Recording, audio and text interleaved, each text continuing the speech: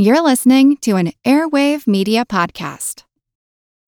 When you need mealtime inspiration, it's worth shopping Kroger, where you'll find over 30,000 mouth-watering choices that excite your inner foodie. And no matter what tasty choice you make, you'll enjoy our everyday low prices, plus extra ways to save, like digital coupons worth over $600 each week. You can also save up to $1 off per gallon at the pump with fuel points. More savings and more inspiring flavors make shopping Kroger worth it every time. Kroger, fresh for everyone. Fuel restrictions apply. For the ones who work hard to ensure their crew can always go the extra mile, and the ones who get in early so everyone can go home on time, there's Grainger, offering professional-grade supplies backed by product experts so you can quickly and easily find what you need. Plus, you can count on access to a committed team ready to go the extra mile for you. Call, click Grainger.com, or just stop by. Grainger, for the ones who get it done.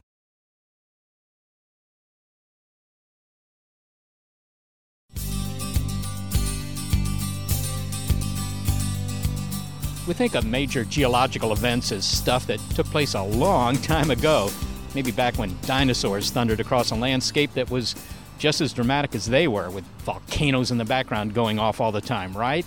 Well, looking around here in this California suburb, all's pretty calm. I mean, people are going to their jobs and the shops are open for business, and we're all surrounded by tree-covered mountains that are just lying about, doing nothing.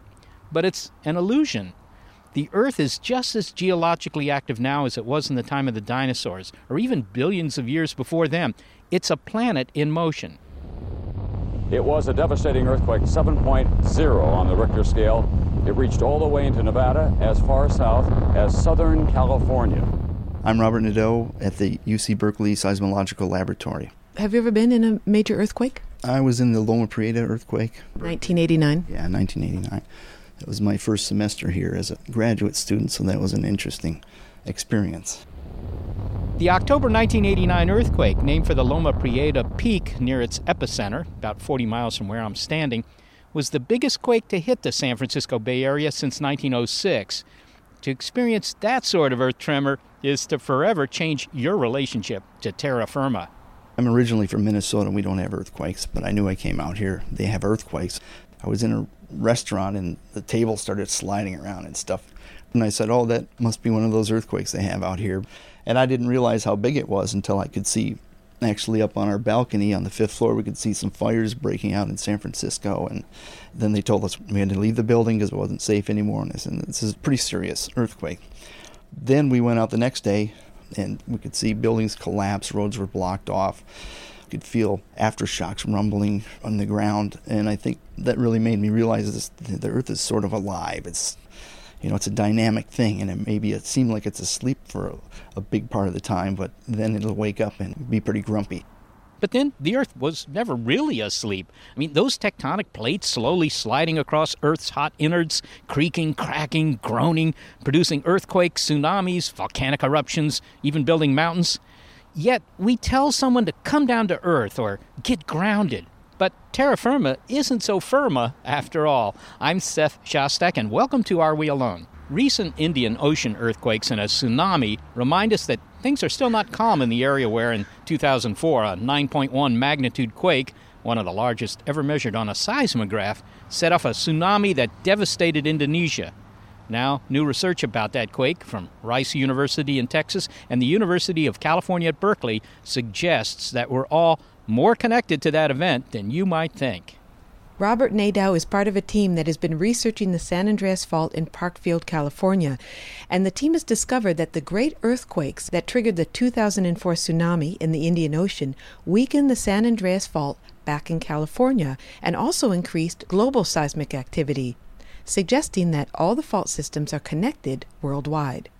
There's two ways that an earthquake can occur, and you can think of bending a stick. One way is to make a fault rupture as an earthquake is to load it or stress it. So if you have a stick and you're bending that stick, you can make it break by bending it more, increasing the load on it, and making it snap. Another way you can make it break is if you have your friend, when you have it half bent, cut a little notch in the top of it until it breaks. So in that case, you're weakening the stick. And what we found in our research is that the faults can be weakened by large global earthquakes on the other side of the planet. So the idea that all these fault systems are connected. Well, the idea is that the weakening and strengthening is connected. Now, they aren't necessarily weakened by the fault moving on the other side of the Earth as so much as the fact that the Earth starts to shake or shimmy. We have what we call free oscillations. So when there's a very large earthquake, like there was in the 2004 Sumatra area, the entire globe starts to oscillate. And in fact, it will continue to oscillate for many weeks, in this case up to 3 months afterwards. So the entire Earth is kind of ringing very slowly and oscillating, and all the faults on the Earth are essentially being kind of massaged by this oscillation that's going on. And in fact, since that 9.1 Sumatra event, there has been an increase in large earthquakes across the entire globe. So we're studying just the San Andreas Fault, but there's also evidence that the effect of weakening took place across the entire planet. So let's say more about what you actually studied in Parkfield. Parkfield is in California. These earthquakes and the tsunami was out in the Indian Ocean. So you learned something about what happened out there by studying the San Andreas Fault here in California. And you do that at Parkfield by placing sensors deep inside the fault zone. What sort of sensors are those, and how deep down are they? And they're right in the San Andreas? They're borehole sensors that are buried down about 2 football fields into the ground, which is a much quieter environment. We don't have a lot of cultural noise influences and wind and so forth. And so we can look at very small earthquakes, and we also have been monitoring their activity over a long period of time, so we have a baseline of how these things behave. We can see changes or perturbations, such as the ones set off by this Sumatra event. Now, you said you were studying something called microquakes? Yes, microquakes are basically ones you generally don't feel. Typically, they'll be below magnitude 3. So we can look at these microquakes and look for changes in them. One of the changes is how often they happen, and another change is they can get smaller or larger. If they get larger, that means that patch they're happening on is getting stronger, and they also tend to occur less frequently when it gets stronger. And we saw the reverse. We saw them get smaller and occur more frequently, so that suggests that they were getting stronger.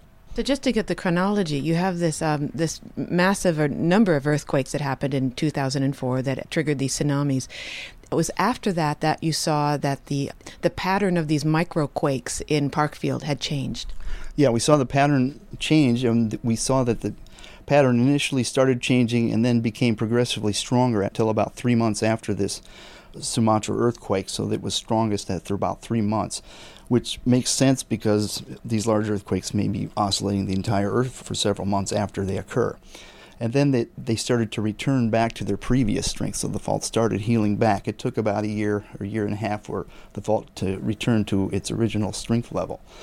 And this long period of weakening is consistent with the fact that globally they started seeing larger magnitude 8s in the year or two after this Sumatra earthquake. So we think this weakening effect didn't just happen on the San Andreas, but it may have happened worldwide. When we hear weakening, when I hear weakening, I think, oh, that's a good thing in earthquakes, right? We want them weaker. But that's not what you're talking about. Just to reiterate, when you talk about that the fault is weakened, it doesn't mean that the tension is released in the fault and that there will be fewer earthquakes. That's not what you're saying. What will happen is the earthquakes will come more frequently, but they'll be slightly smaller during the period when it's weakened. But then the fault starts to heal again, and so then they won't happen quite as often, but they're starting to get bigger again. Has what you've learned about this connection between these faults, does it change how earthquakes could be forecast? It has a potential to change. We may be able to give you what you call an intermediate term forecast in terms of the likelihood. If there was a large global earthquake and the findings we have hold, then it would suggest that in the short term, in the next year or two after a large earthquake, the probability of an earthquake on any faults in California, for example, would be elevated somewhat. If these fault zones are connected, is there a way of having a global alert system one day that maybe countries would help each other in earthquake forecast? Well, they're already trying to do that with tsunamis, because tsunami waves can travel great distances. In terms of earthquakes, collaboration in seismology and earthquake studies is pretty international. Everybody realizes that earthquakes are a problem all over the world. One can learn about earthquakes in California, can help people in Indonesia, for example. But I think right now, if there's a large global earthquake, everybody in the world hears about it. And then the people concerned with their faults, local faults, can use what's learned about research generally in terms of fault weakening and fault strengthening and triggering and stimulation to try to gauge what's going to happen to the faults in their area. Thank you very much. Sure, my pleasure. Robert Nadeau is a geophysicist at the University of California Seismological Laboratory. Now for a trip south to an island of loveliness in the Pacific's watery expanse. Well, Seth, here we are in Hawaii. This is my first time in Hawaii. Really? Yeah. Well, this is the Big Island, so this should be a big treat for you. A lot of island pleasure here. That's all lava, all that dark rock right there, that's lava? Yep, this whole island's lava. In fact, this whole island chain is lava. It's just 100% lava all the time. That's Hawaii. If it weren't for the lava, well, you just have ocean here. We're sitting on the remains of a volcano. Yeah, exactly. This is just a big bump that's been made by hot stuff oozing out of a hot spot in the Earth's crust. It just happens to be a weak spot in the Earth's crust where the hot stuff that's underneath, the magma, leaks up and, of course, cools down and makes these big heaps called the Hawaiian Islands. So that's where we are. We're on a big heap of stuff that's oozed out. But luckily dry. Well, that's right. Your car would probably melt. Lava, I'm told, is a couple of thousand degrees, red hot lava, so you got to be careful. Apparently, if you throw a rock into a pile of red hot lava, then you turn the rock into more lava. It melts. I was concerned at first that we might not get any good coffee here because, whenever I go anywhere, I need a good cup of coffee to get me started. But that's not a problem here on the Big Island. Nope. Kona Coffee, and we just left the city of Kona, is world famous. And I think justly so. We did get a cup of Kona Coffee here. Watch out. Yeah, watch those turns. Try not to hit those trees. And or the people in that car. And it is very, very good coffee. It's very mild. It's not bitter at all. Well, I don't want to go into an advertisement here for Kona Coffee, but it is world famous, and it certainly tasted good. Yeah, this is good. So I have a cup of coffee here. So things move very slowly here on the island of Hawaii, but we're moving south in a southerly direction towards the southernmost point in the United States to the world's youngest and the most active volcano. What's the name of that volcano? Is it Kilauea? That's right. It's on the southeast corner of this big island because when you think about it, you see the Pacific Plate, which is a big slab of oceanic crust underneath the ocean here, underneath all this water. It's a big slab. I mean, it's, a third or a fourth of the entire area of the Earth. Anyhow, it's moving, and it's moving, toward the northwest. And it slides on top of this hot spot, which routinely punches up new islands. And so, of course, this island is moving at about 4 inches a year, something like that. It's moving toward the northwest. And as it does so, of course, the hot spot, keeps drifting to the southeast, which is where we're going. We're going to the southeast where the newest, youngest stuff is. So the plates are moving northwest at 4 inches a year, and we're driving south at about, 30? We're going about 40? 40 miles an hour, which is a little faster. Yeah, we'll overcome the motions of the oceanic plates with this car, yes.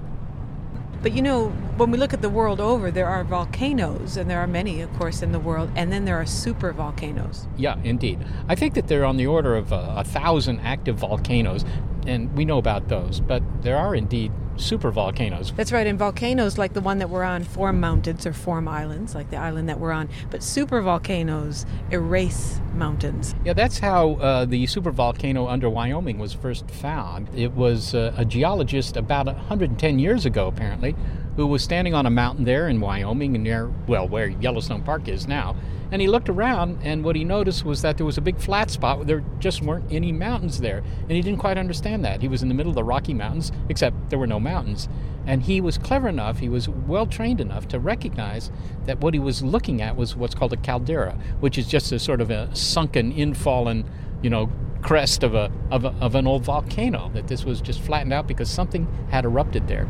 Since we have a long drive in front of us, we could learn a bit more about supervolcanoes. Reporter Joel Achenbach wrote about this for the cover of National Geographic recently. And indeed, on a supervolcano located not in the middle of the Pacific, but in the middle of the continental United States.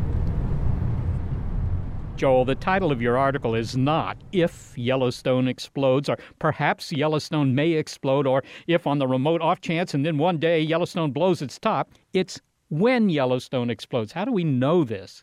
Well, like a lot of things, we're not absolutely certain about it, but it's exploded so many times in the past, both small eruptions like we had 70,000 years ago, and more dramatically, these super eruptions of what has been called a supervolcano. The whole caldera blows in an eruption that would just stagger your mind if you could see it, much bigger than Mount St. Helens by a factor of 1,000. So it's happened many times before.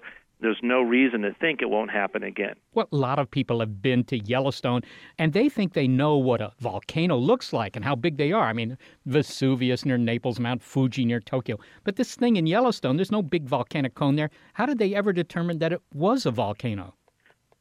For me, in doing this story, one of the fun parts of it was trying to see the volcano, because you drive around the park and you hike around, you go up on hills, and you try to see, well, where exactly is this thing they're talking about, this caldera?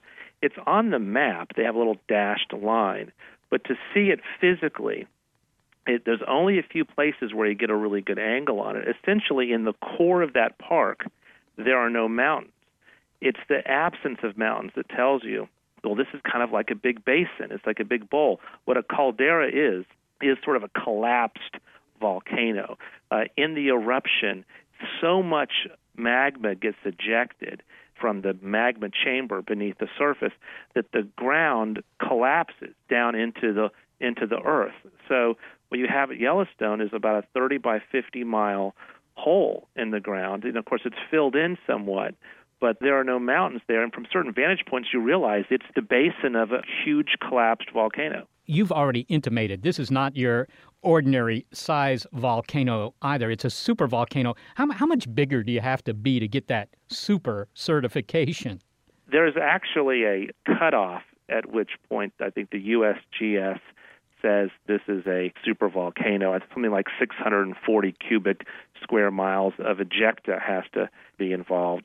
There's not actually, in real life, a borderline between a small volcano and a supervolcano. The word supervolcano is kind of a hyped word to begin with. If you have a collapsing of the surface into this cauldron, that's a caldera.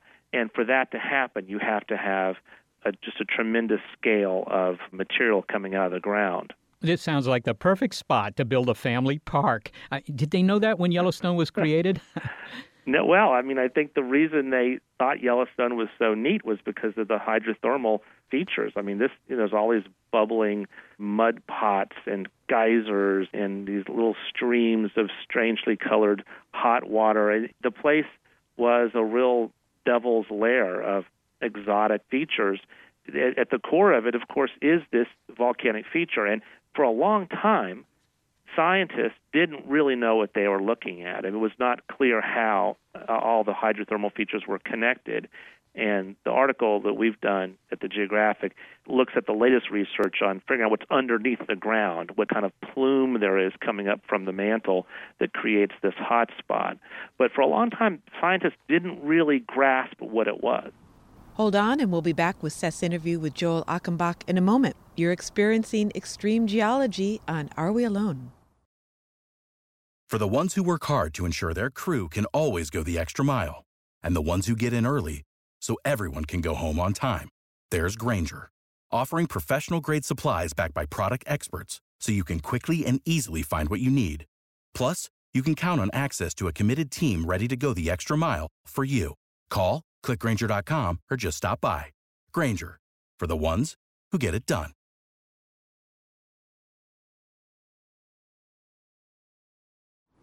We're back with supervolcanoes and reporter Joel Achenbach. Okay, so this is a hot spot under this caldera. It's just sort of like the Hawaiian island chain. There's a hot spot under that. And that one's easy to figure out because there's a whole series of islands, of course, that stretches to the northwest there in the Pacific of the Big Island. And that gives you sort of the history as the oceanic plate slides over the hot spot and, gets routinely punched from below, kind of like a piece of cloth going under the needle of a sewing machine, but upside down. Is there a series of volcanic residues trailing off from Yellowstone, sort of a trail of past activity?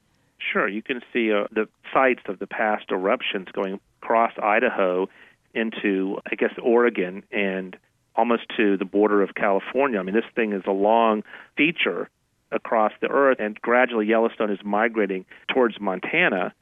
And it's been migrating across the hot spot. Essentially, the basin and range area is passing over this hot spot. Now you have the crest of the Rockies is above the hot spot, and there is, one thought that eventually Yellowstone will peter out because it's under thicker crust and maybe denser crust. But I'm not sure how you prove it, because any day the thing could blow again, and then you found out that you were wrong. Well, speaking of blowing, the last time this supervolcano exploded was, 640,000 years ago. Can you give me an idea of the scene, the geological processes that occurred when it happened, the mess it created? One of the analogies one of the scientists used was shaking a Coke bottle, and then all this pressure builds up under the ground, and when it blows catastrophically. Figure 1,000 Mount St. Heleneses combined.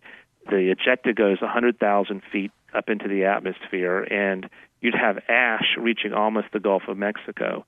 Anything within hundreds of miles is going to be affected by this.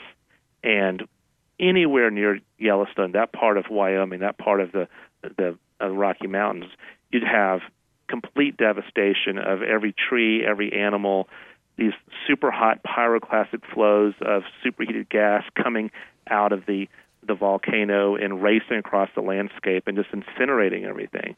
You wouldn't want to be around for this. But the effect, you've already alluded to this. When Vesuvius blows its top, it takes out some towns. Pompeii comes to mind. But if Yellowstone blew its stack, you've mentioned that if you live in Wyoming or maybe some of the states that are sort of downwind from this, that would be bad news. But to what extent would the rest of the planet feel the effects of a supervolcano going off? It would trigger global cooling effects with all the material in the upper atmosphere that would then reflect sunlight back into space. And, with Mount Tambora in 1815, you had the year without a summer. And Tambora, again, was maybe about 1% the size of a Yellowstone super eruption. So it would probably have an effect, and I don't want to step outside my expertise, which is very limited on this, but it would have an effect for years on the global climate. It wouldn't end life on Earth, and it probably wouldn't end the United States as an economy, but if it did happen, it would be devastating on a scale unlike anything that we've seen probably in the history of this country. That said, we have to reiterate, this doesn't happen very often. And I wouldn't hesitate to make plans to go to Yellowstone next summer. I don't think in our lifetime, Seth, that this is the thing that's going to get us, just because of the nature of geological processes. They don't really care about, what we have on our day plan, or they operate on their own time scale. All right. Well, I don't want to alarm the residents of Wyoming, or tourists either for that matter, but would we get any kind of notice? Are there, sort of stomach rumblings that would be unmistakably the sign that it was going to explode? Would it be like the 20 years we might get in case of an incoming asteroid? I think that the short answer is yes. The previous piece I did for the Geographic was on earthquakes. Now, with earthquakes, you don't get a warning. It looks like earthquakes have all these random chaotic elements, and contrary to what some people believe, they don't telegraph themselves. The earth just breaks suddenly out of the blue. In the case of volcanoes, there would be, and there are, precursors. We don't know exactly what it would be like before it erupted, but you would expect to see a number of things. First of all, earthquake swarms. You expect to see a lot of upwelling of the ground in advance. And there has been some of that. Yellowstone goes up and down by several inches over the course of just a few years. It kind of is rising and falling. It's like it's breathing. The whole thing is very much active. But the people I've talked to have made clear that there's no reason to think this thing is going to blow imminently. It's alive, but it doesn't seem to be behaving in a way that would suggest that any time in the next 10, 20 years this thing is going to go. Moreover, I think statistically it'd be more likely to have a small eruption than a super eruption. So the last one of those was 70,000 years ago. It was a much more limited event. So that would be more likely to happen than to have the whole thing go kablooey. All right. Joel Achenbach, thank you so much for talking to me about this explosive topic. Thanks, Seth. Joel Achenbach is a reporter, and his story, When Yellowstone Explodes, is the August 2009 cover of National Geographic. Well, Seth, Joel paints a pretty dramatic picture of a supervolcano. Yeah, but to see the real picture, you might have to wait hundreds of thousands of years, Molly, and really I don't have the patience. But fortunately, we're on our way to an active volcano right now, Kilauea, here on the big island of Hawaii. Hey, we're entering the park, Hawaii Volcanoes National Park. Yep, just saw a sign that said Aloha Volcano National Park. Oh, Seth, look at that. With a steam vent? What is that? Yeah, look all around. It's just smoking everywhere. Steam vents. Let's pull over. We're walking towards one of these steam vents. Yep. As you look around, 360 degrees, just pockets of smoke coming up from the land. Yeah, it's as if there were, grass fires everywhere, but of course, it's not fire, it's steam. Now, this is just water vapor. This is not sulfurous vapor. No smell, just steam, I think.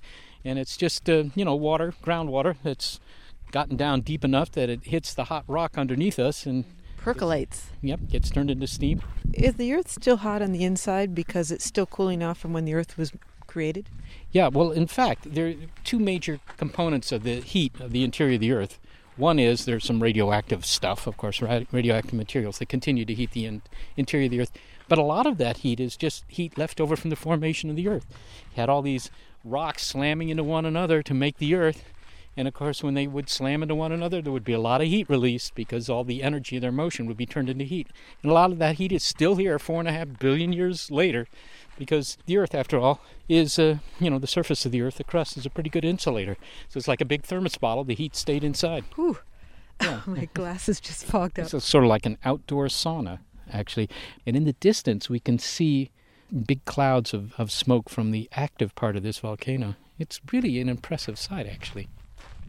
And now what we're going to go see is a vent of Kilauea that it's just opened up a couple years ago. So we won't see any magma, Seth, at the spot that we're going to now, but we will see lots of activity. Yeah, Molly, Kilauea's been active for something like 24 years.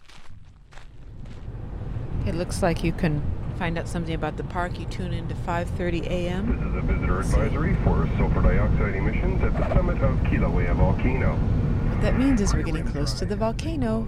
Yep, a lot of sulfur dioxide emitted by volcanoes. In fact, reminds me of Io. Not that I've ever been there, but that's the innermost moon of Jupiter, and it's all yellow because it's covered with all the sulfur deposits there from all the volcanic activity. So I guess this is a little bit of Io right here on Earth. Sulfur dioxide emissions have been 2 to 4 times normal levels for the last couple of months.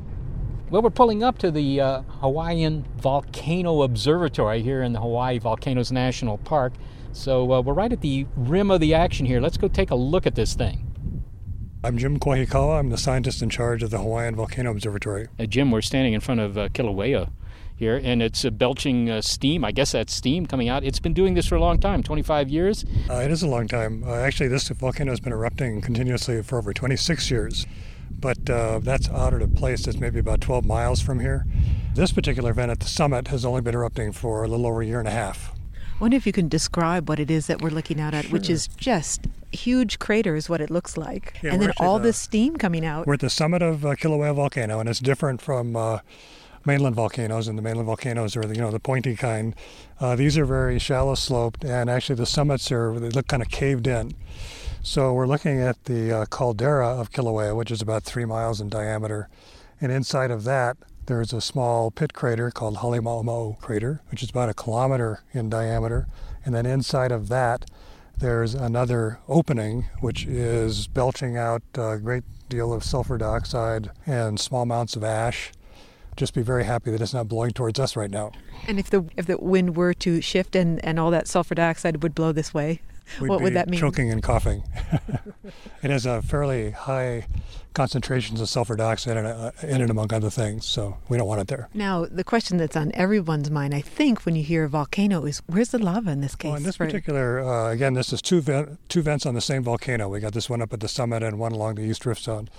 The lava here is present about 200 meters below the inner crater floor. And sometimes you can see it. In fact, if you come here at night, there will be an incandescent glow in the fume here. It's quite nice. But to be able to see the actual lava, you have to fly over the rim because it's a vertical challenge to see it from the rim. So you have to see it from the air right over it. There is lava coming out of the vent in the East Rift Zone, and it is entering the ocean. Actually, it has been doing that for quite a while. And what we're standing on right now, this dark rock, this is all lava? Cooled off lava? This is lava that was explosively erupted. So this is the remnants of probably a big eruption that happened around 1790, a series of eruptions that ended about 1790. And that's why it looks like a bunch of gravel here as opposed to a very smooth lava surface, which you can see down there on the crater floor.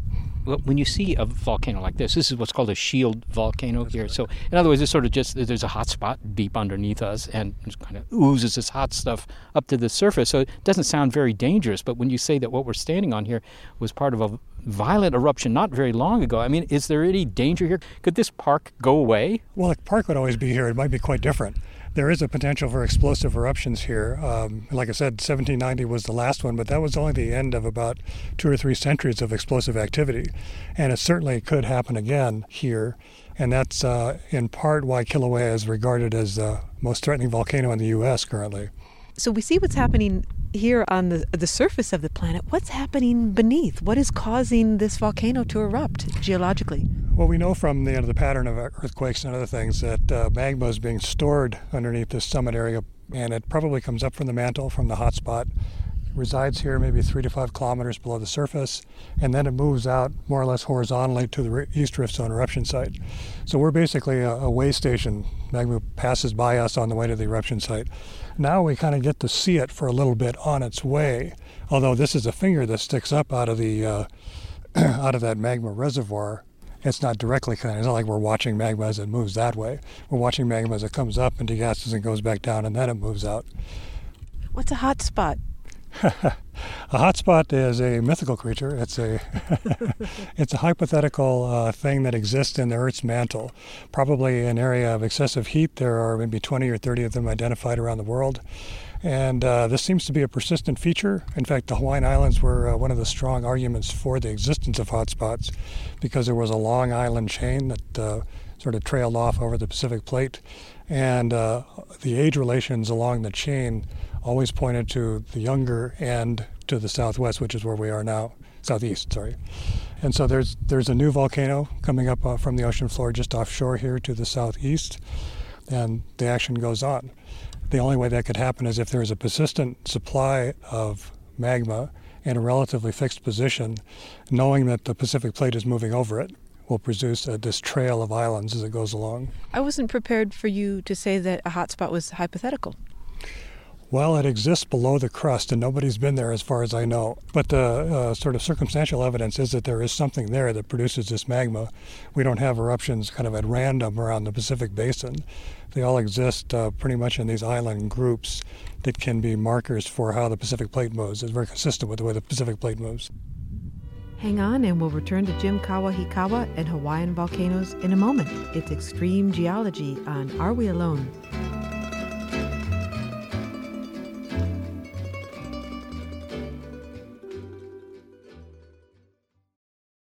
I'm Jane Perlez, longtime foreign correspondent and former Beijing bureau chief for the New York Times.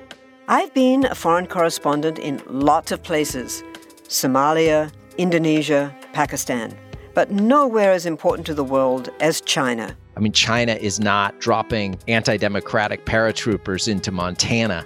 But of course, we did see things like the weather balloon/spy balloon riveting the whole country for a week. This is Face Off, an 8-part series in which we'll take you behind the scenes to key moments in the tumultuous U.S.-China relationship. We'll speak with a diplomat, a spy, a tech reporter, a U.S. admiral, even Yo-Yo Ma. Plus, my pal and noted China historian Rana Mitter joins the conversation. We'll look at what's driving the two nations apart and explore whether anything can help bring them back together. Face Off launches April 9th. And now we return to our conversation about Kilauea Volcano, Hawaii's most active. By looking at the Hawaiian island chain and knowing how fast the Pacific plate, that is the bottom of the ocean, if you will, is sliding over this hotspot, making one island after another, sort of, like a sewing machine. It's making one stitch after another. You get some idea of how long the Hawaiian Islands have been in business, how long this hotspot's been doing this, and about how long is that?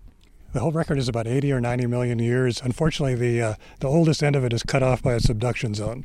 Okay, so we're missing the oldest islands. We're missing the oldest ones, yeah. They're gone. They've sunk out of view. So 100 million years, but in the history of the Earth, that's not very long. That's only 2% of the history of the Earth. So this hotspot might be kind of a temporary thing if you look at the long-term history of our planet. It could be. Yeah, it could be very temporary. And since each of these islands eventually gets worn away and then, I guess, eventually subducted, what you're saying is that Hawaii is going to go away in the long term.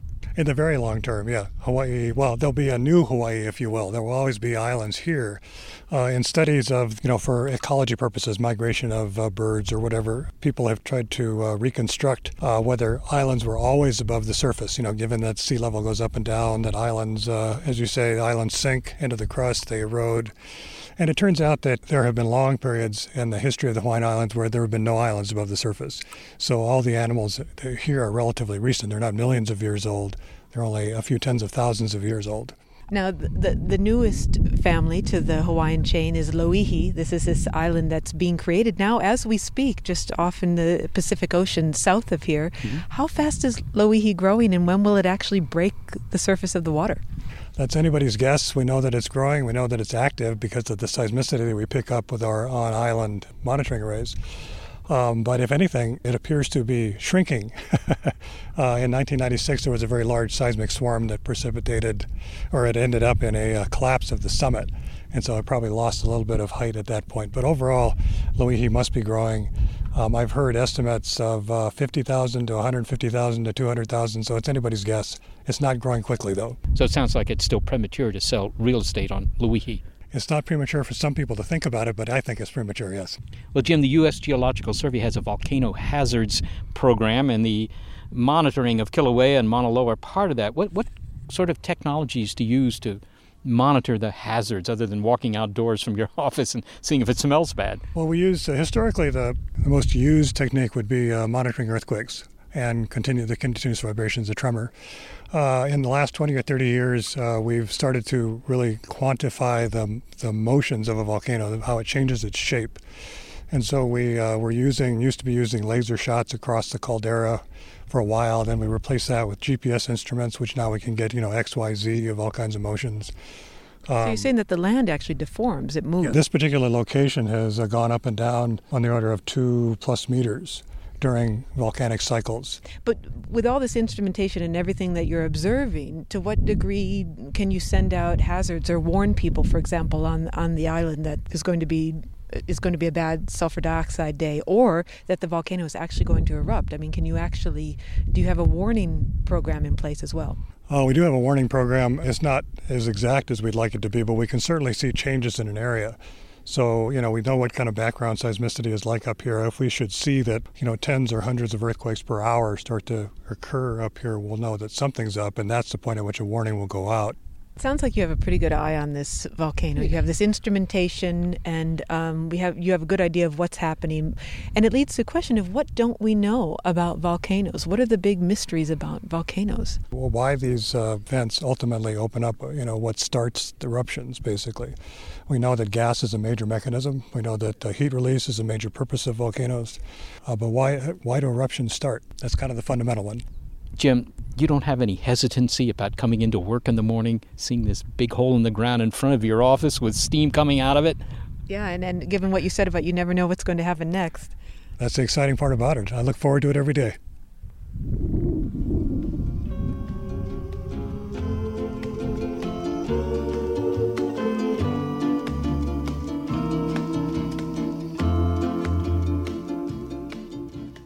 Jim Kawahikawa is a geologist at the U.S. Geological Survey Hawaiian Volcano Observatory. And now that we're off the island... We've been hearing how the Earth is reshaped on timescales we can see. Volcanoes erupt, fault lines give way. But Earth's geological activity can be slow, too, altering the planet literally drip by drip. The consequences are no less dramatic than a sudden earthquake or volcano. And to explore one of the world's mammoth, sinuous caves is to come face to face with the awesome scale of geology's work and its beauty. Pat Cambyses is a geologist and cave explorer. She doesn't explore caves the way tourists do, hiking through them on hardened paths illuminated by electric lights on the walls, although even the thought of that sanitized experience makes me claustrophobic. No, she wants to go where no one has gone before, new caves. Pat Cambyses has explored and mapped some of the world's largest and most impressive caverns, and taking on extreme geology can often require extreme fortitude and endurance. She's had her share of heart-pounding adventure and scary moments, but for her, the real draw is experiencing the thrill of scientific discovery, such as being a part of a team that uncovered the now famous Chandelier Ballroom in New Mexico's Lechuguilla Cave, one of the world's longest and most surprising. When you think of Lechuguilla Cave, or when people think of that cave, they think of that particular room. And what it is it's a large chamber, and it has these very long, curvy gypsum crystals, and they're like 20 feet long. So they're pretty outrageous, and they're very spectacular. And so I was very lucky to be on the team that discovered that room with those formations in them. Tell me about how you discovered the Chandelier Ballroom. Well, by being a good cave explorer. And what that means is that in cave exploration, it counts as exploration when you are documenting what you find, which means in terms of caving, you are mapping as you go. And so I was part of a big cave project where we had discovered Lechuguilla Cave, and there were, 5 or 6 expeditions a year. There could be as many as, 50 or 60 people at these expeditions, and people were coming in and out of the cave constantly for a week.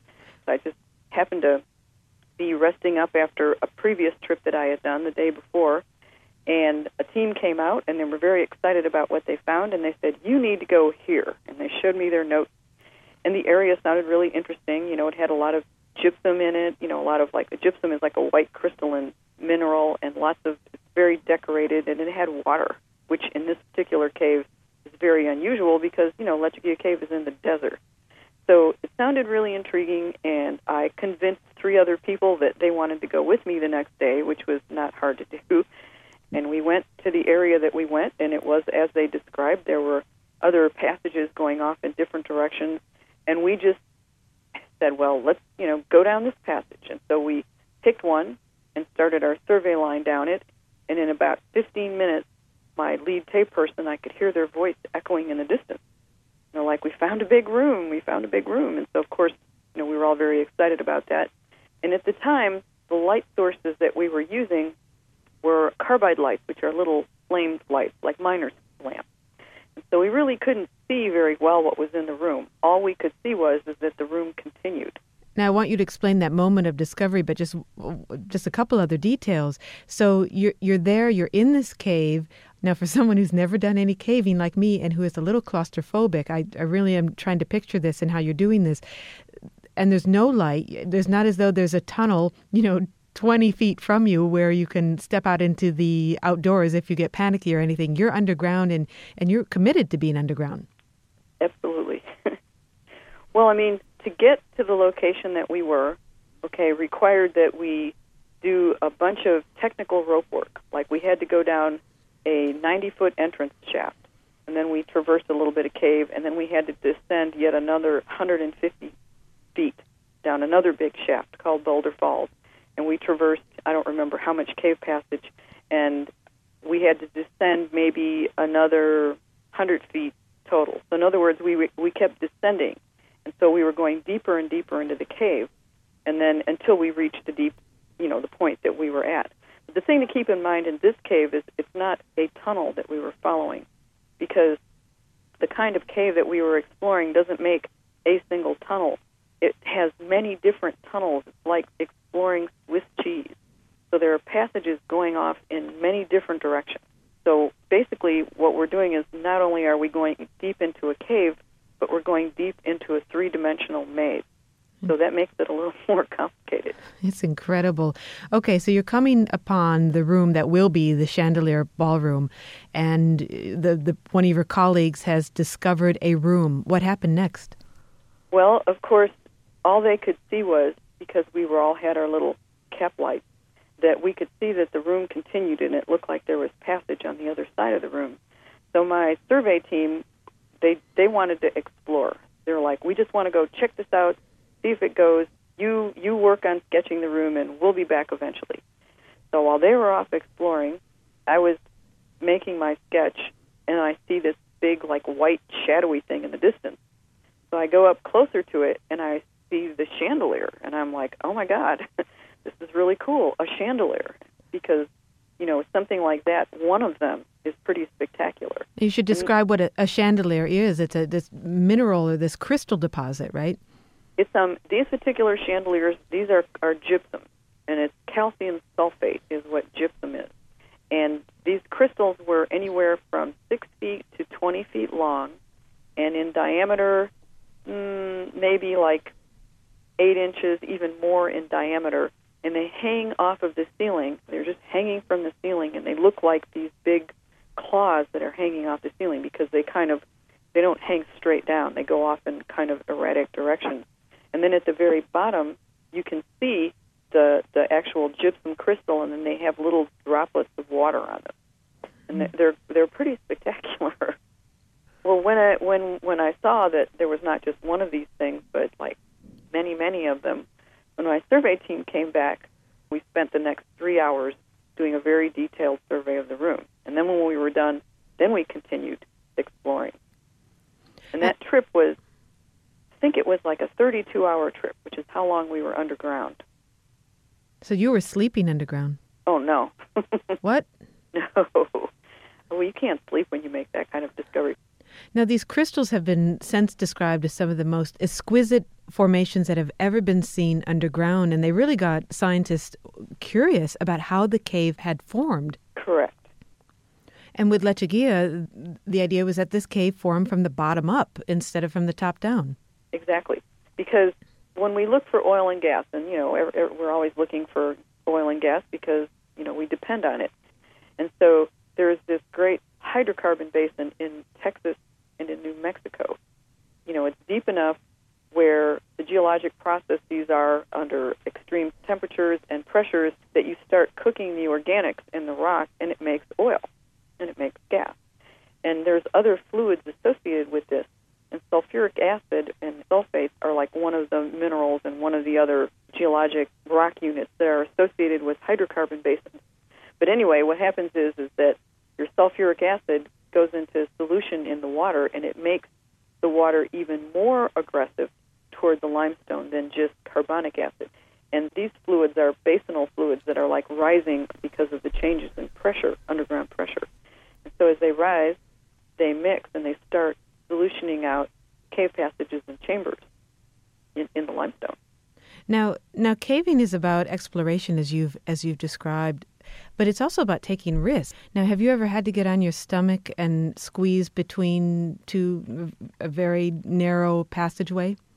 Is that your nightmare? You've pinned it. When I just think about that, I get a little panicky. Yes, and not in every cave, but there certainly are caves where there are places that are very low and very tight, and that in order to continue your exploration or to get into another section of cave, that you may have to get down on your belly and just inch along in very low, tight passages. So I think that just depends on what your psychological limits are. Well, I think we know what mine are. Now, you have been in some tight situations, not necessarily literally tight, as we were just describing. And I wonder if you could just tell me the story of what happened on your caving expedition in Missouri. Well, when I was caving in Missouri, I was working with 3 or 4 other people, and we were exploring a little karst area that was relatively new that we hadn't, really known about before. And we went and explored and mapped that and discovered a little shaft in it, and we were not prepared to do the shaft. So we came out, and we were going to plan to go back the next weekend. But usually when you find something new, especially if there's anything vertical involved, everybody wants to go with you. So what we wanted to do was to keep this discovery to ourselves, at least, initially. So what we did when we returned the next weekend is we pretty much kept our whereabouts a secret, and we hid our vehicles. We hid the cave entrance. Who did you keep this a secret from? Who weren't you telling? The other cavers that were working in the area. So you're a little competitive, you cavers. Oh, yes. so we went down, we continued our survey, we decided that we were going to use a cable ladder to descend this little shaft instead of our standard climbing gear. We got down to the bottom. We explored 300 or 400 feet of passage, some of it which required swimming. So we turned around to come out, tried to go up in the cable ladder, and discovered that we couldn't climb the cable ladder because the way that we rigged it, when you put your weight on it, it put the cable ladder rung flat on the wall, and you couldn't get your fingers around it, and you couldn't get your feet in the rung. And so we could not climb the cable ladder. So we were at the bottom of this 30-foot shaft. We're completely soaking wet, starting to get hypothermia. I mean, it was very serious, and we were very concerned. And just about the time when we thought, boy, have we ever blown it, we could hear some noise at the top of the shaft. We started yelling, and sure enough, one of our rivals had followed us into the cave and finally discovered the little pit, and he knew we were down there, and he was just waiting for us to come up. And luckily, thank God that he did. And the reason he knew to follow us is because we wrote, there's a restaurant that everybody goes to, and they write, this is where we're going today, in a little logbook. So we wrote where we were going in the logbook. He comes in to eat his breakfast, reads the logbook, and sees where we're going to go, and then notices that we drive in the opposite direction. So that's how he knew that he had to come after us. Well, Pat, it raises a question of what kind of person becomes a cave explorer? Well, I really think as a personality type. It's somebody who is intrigued by the unknown and wants to know what's around that corner. What does this cave passage do? It's kind of like the explorers that, say, explored the Americas before they were well known, to Westerners. I mean, these are the people that, well, if I keep going on this trail here, how far can I go? Where's it going to take me? It's a curiosity thing. Well, Pat, thank you very much for talking to us. Oh, well, you're welcome. Pat Cambyses is a geologist and the assistant director of the Hoffman Environmental Research Institute at Western Kentucky University. So we live on an active planet. Continents are moving, water and chemicals hollow out limestone, lava bubbles up and reshapes the land. But what happens when it all ends? When plate tectonics, for instance, stops? Because it will end. One day, the radioactivity that keeps our planet's interior toasty warm will fade, and the center of the Earth will cool. Good news, you say? No more earthquakes, at least. Well, that's true. But the mountains will wear away, and no new ones will replace them. Forget that ski vacation. Even worse, the carbon dioxide in the oceans won't come back via volcanic eruptions, and Earth will cool off like Mars, where minus 50-degree temperatures are just another summer day. Plate tectonics may be inconvenient, but you can't live without it. The Earth is dynamic, always in motion, and yet it is stable enough that we can build bridges, ride unicycles, climb ladders, and even find that Hawaii is still there if we feel like a tropical vacation. Heck, we can even thank Gary Niederhoff, Barbara Vance, the NASA Astrobiology Institute, and the SETI Institute for their help with this program. But don't be fooled. The Earth is not quiescent or inert. It is restless and always churning, and we have to brace ourselves for those moments when the geologic process of the long term interrupts the present.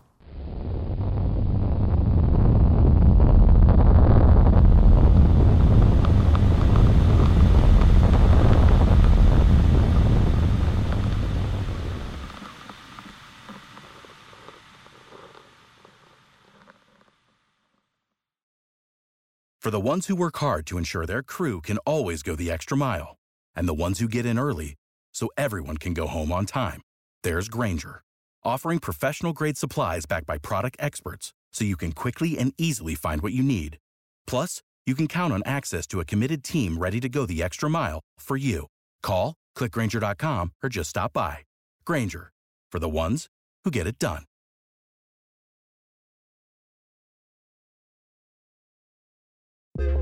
The world is constantly changing and transforming. Cut through some of the noise with What's New with Wired, a podcast that goes in depth on the latest news in technology and culture. Their award-winning journalism will help you make sense of what's happening in the world. Listen to What's New with Wired wherever you get your podcasts. That's What's New with Wired wherever you get your podcasts.